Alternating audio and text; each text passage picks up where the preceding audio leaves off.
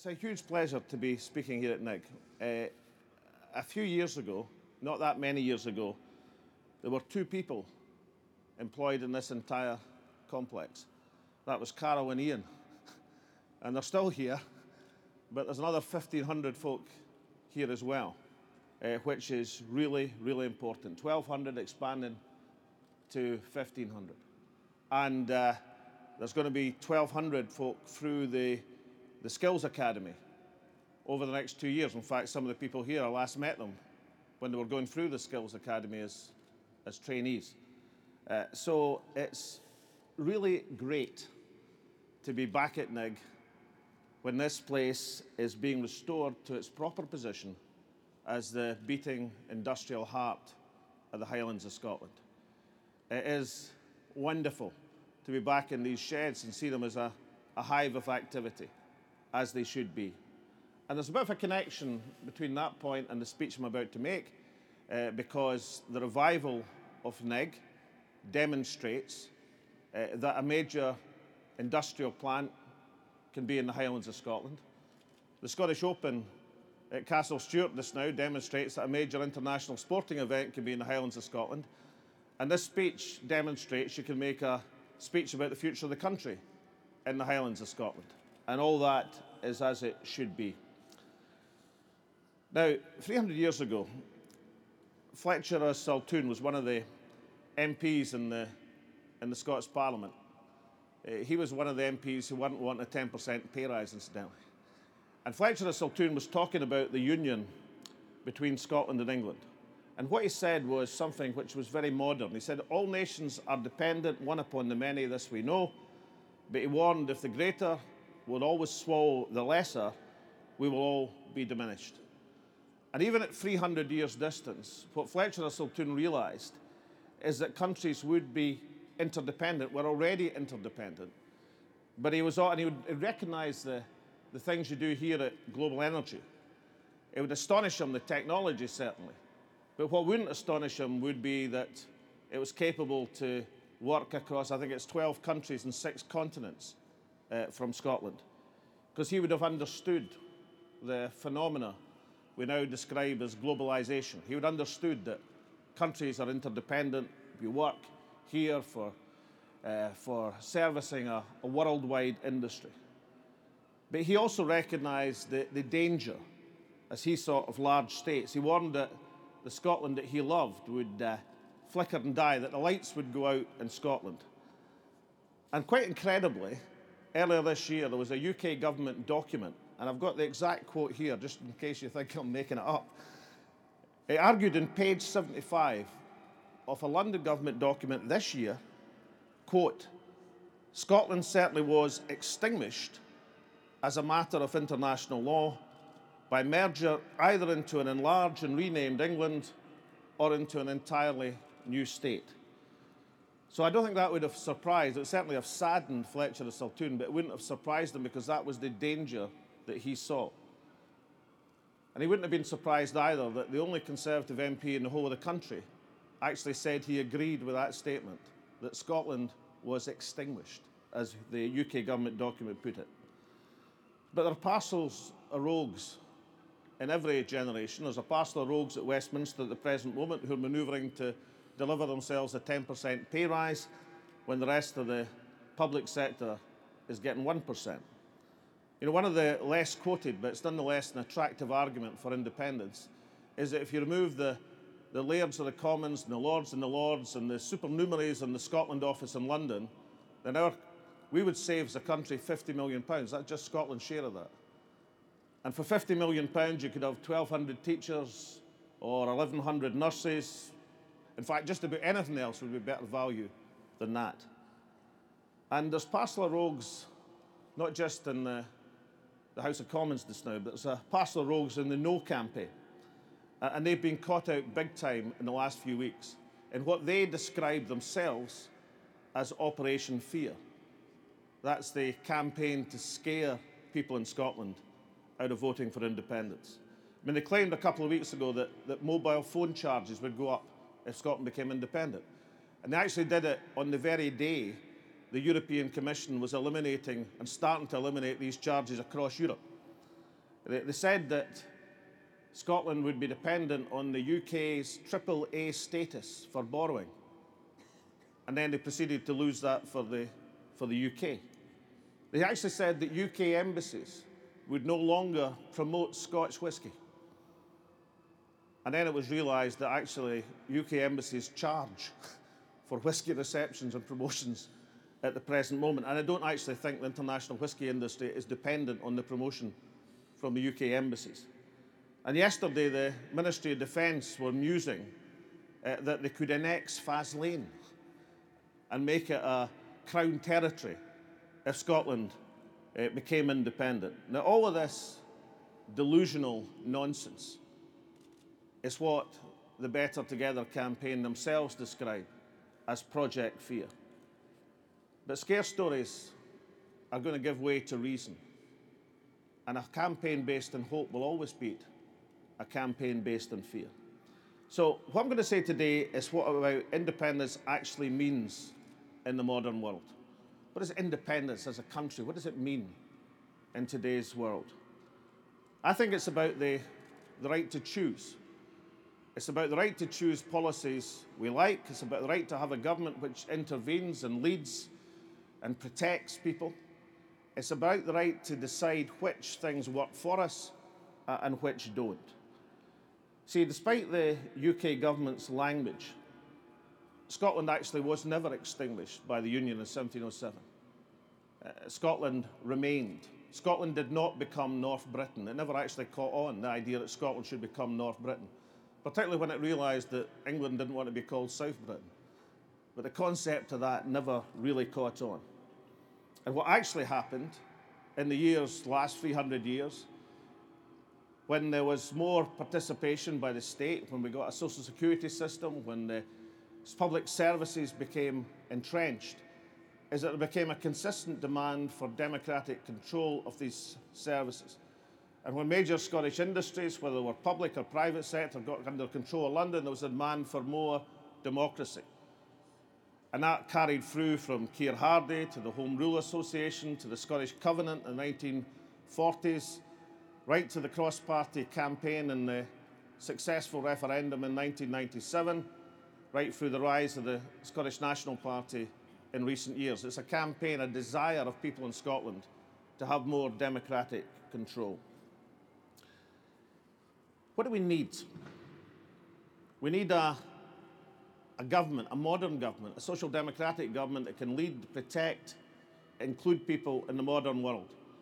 What we've got in London is a dysfunctional state where political, financial, economic power is concentrated in the south of England, where the super rich are rewarded with tax cuts, and when the people who are up against it are threatened with the bedroom tax.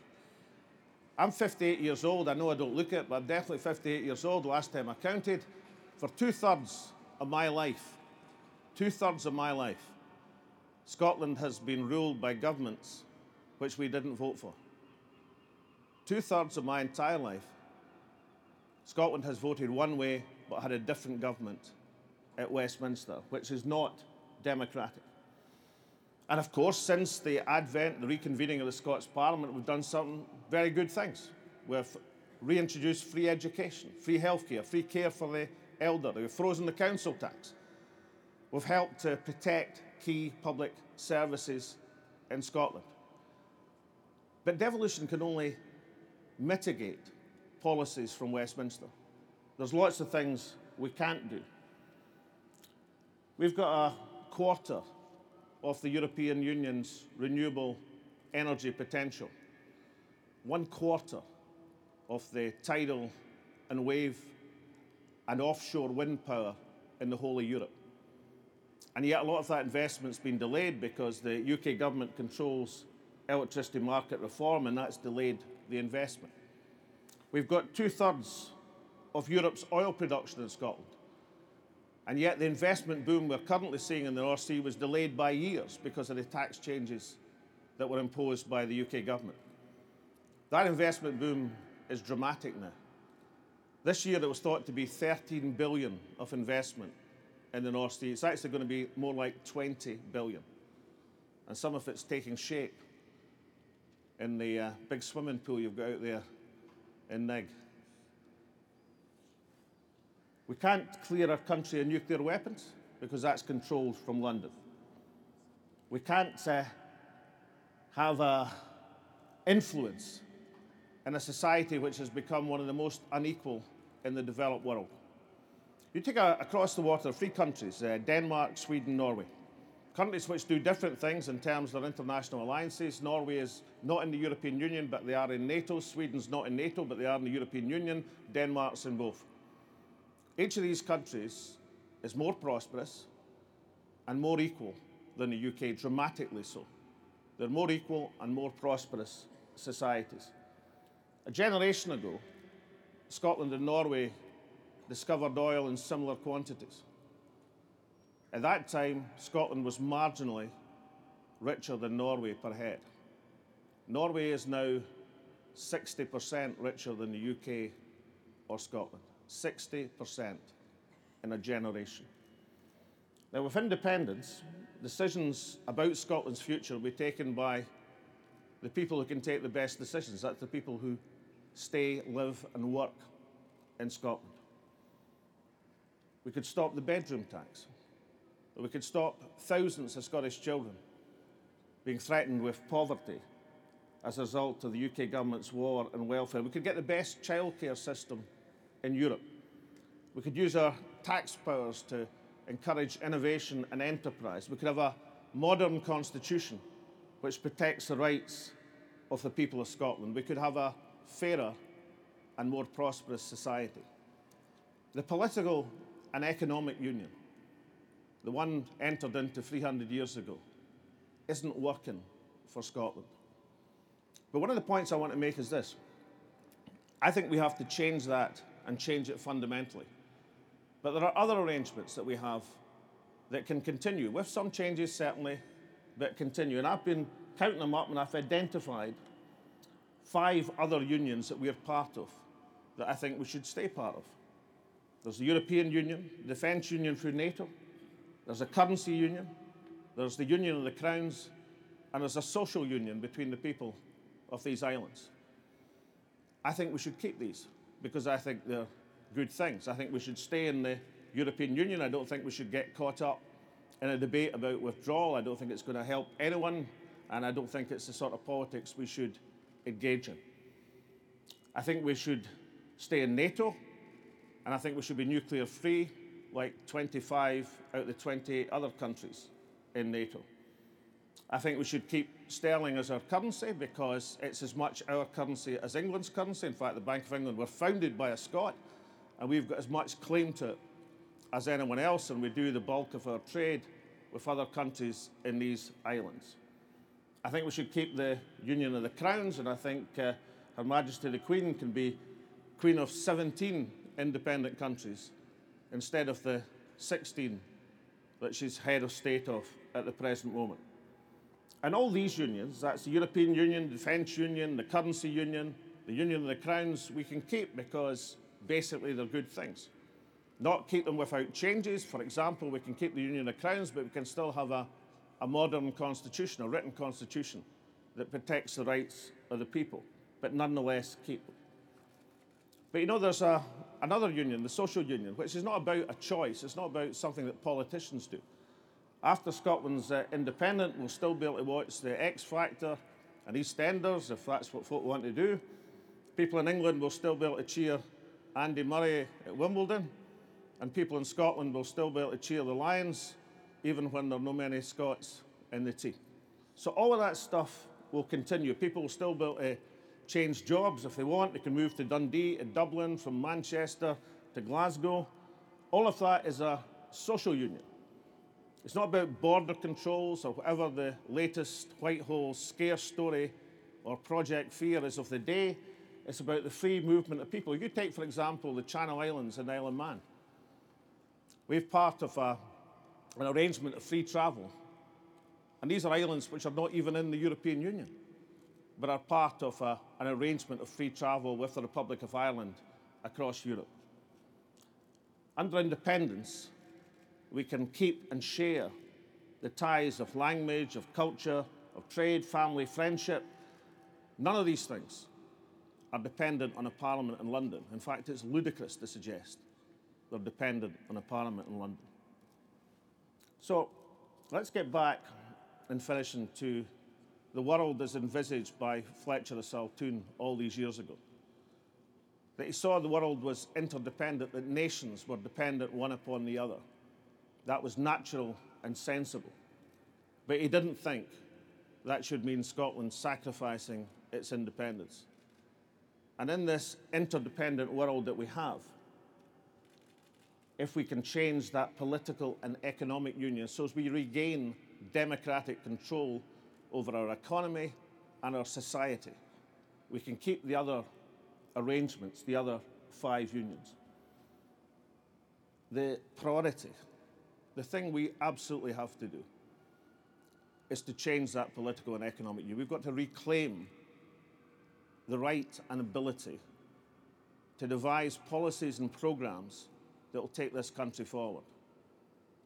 It's entirely possible to see this country as one of the most successful, prosperous countries in the world. Few countries on earth have our combination of natural and human resources. We could aspire, we could achieve exactly that status. And it's also right that this country becomes a more equal society. Nobody wants to live, certainly I don't, in a society which is at the bottom of the equality league. Nobody wants to live in a society where there is an enormous gap between those who are prosperous and those who are at the hint end. Nobody should want to live in that sort of country, and there's no reason why we should. It's not the Scottish sentiment, it's not the Scottish ideal. But if we want to build that future, then we're going to have to claim it. And we're going to have to change fundamentally that political and economic union. It's not going to be given to us, it's not going to be granted. We have to vote for it. And next year we'll have the opportunity. London won't concede it. They've turned down point blank any request for more economic powers or real economic powers. If we want to change it, if we want to build that society, then we take our opportunity next year and vote for it and build that more prosperous and more just country.